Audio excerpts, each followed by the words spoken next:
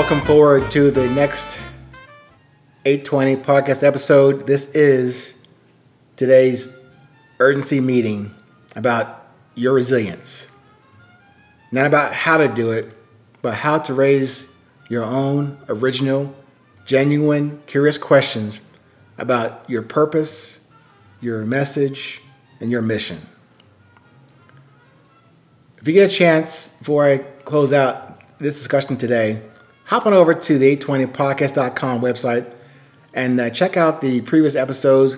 Read up on the voice you're hearing on this podcast, about me, my background, and what prompted me to even take on this message about resilience, and hopefully my examples of what not to do, or maybe you can use it as some ballast about what helps you on your journey and makes it a lot smoother going forward.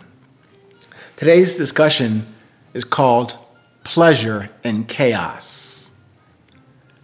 Most people that I've met in business, military, even personal relationships, most people need a very solid A to Z plan, mapped out schedule, daily schedule, meetings here, discussions here, this deliverable has to happen this way every time. Many people like that. And maybe I'm the outlier, lone wolf out there that even as a platoon leader, company commander, staff, action officer, analyst, most times, I don't always follow the rigid rules of we must go from A to B. It's not being contentious or being militant. It's really finding other ways that were not in the black and white or in the handbook pages. Is there another way to assess the big picture environment and still achieve the mission on task, on time, and with the quality required without doing it in lockstep? I say that because for me, pleasure and chaos really lends itself to the term called spontaneity. Spontaneity.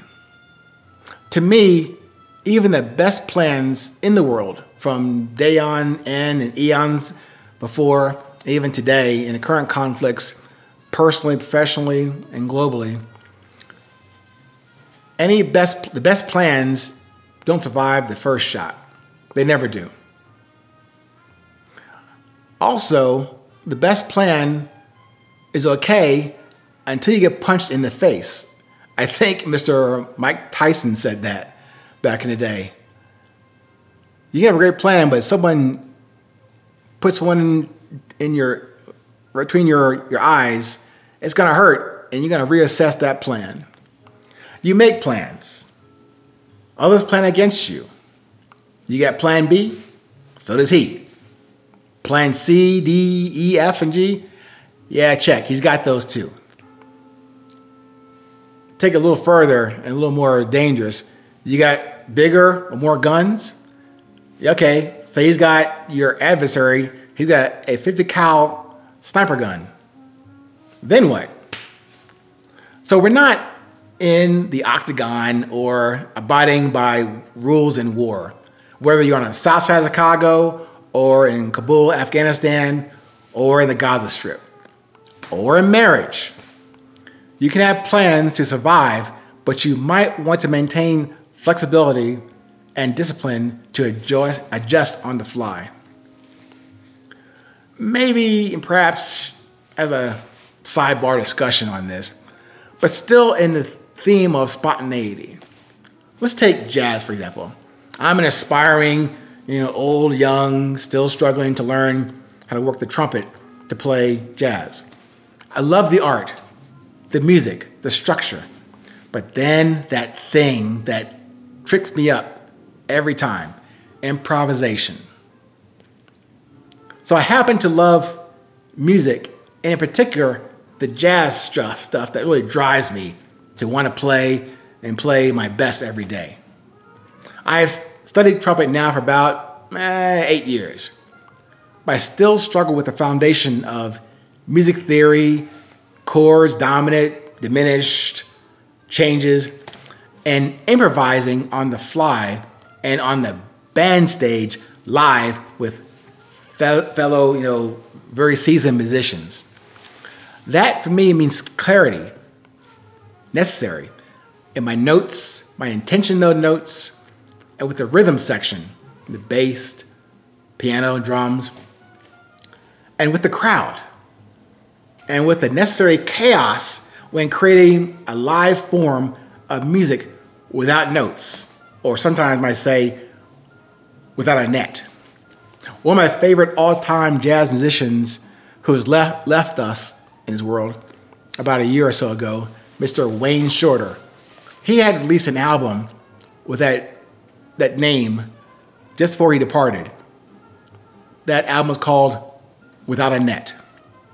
Just as a sidebar again.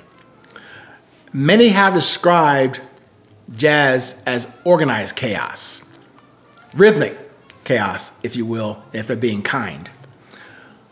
But I bring up Mr. Shorter because of just how much of a legend and God he is and was in the tenor saxophone, clarinet, whatever he touched, made it work. But Mr. Shorter had a definition for jazz, a definition that was different. It wasn't called chaos, wasn't called organized chaos. His definition for jazz was, I dare you. Think about that. To play jazz, he defined it as saying, to play it, I dare you. That speaks to me.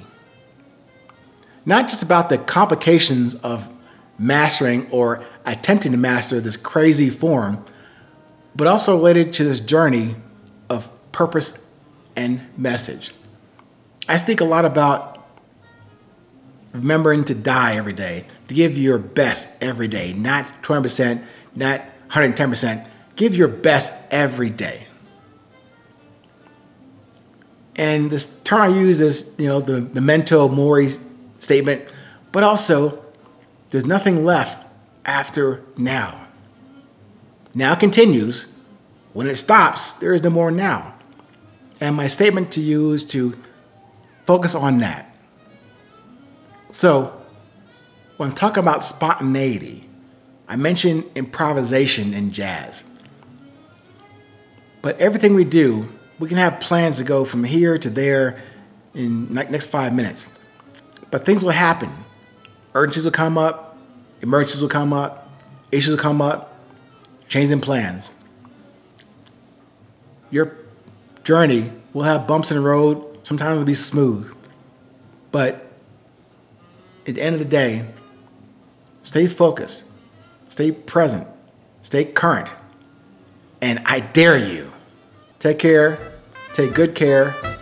Remember, where you are is always 820.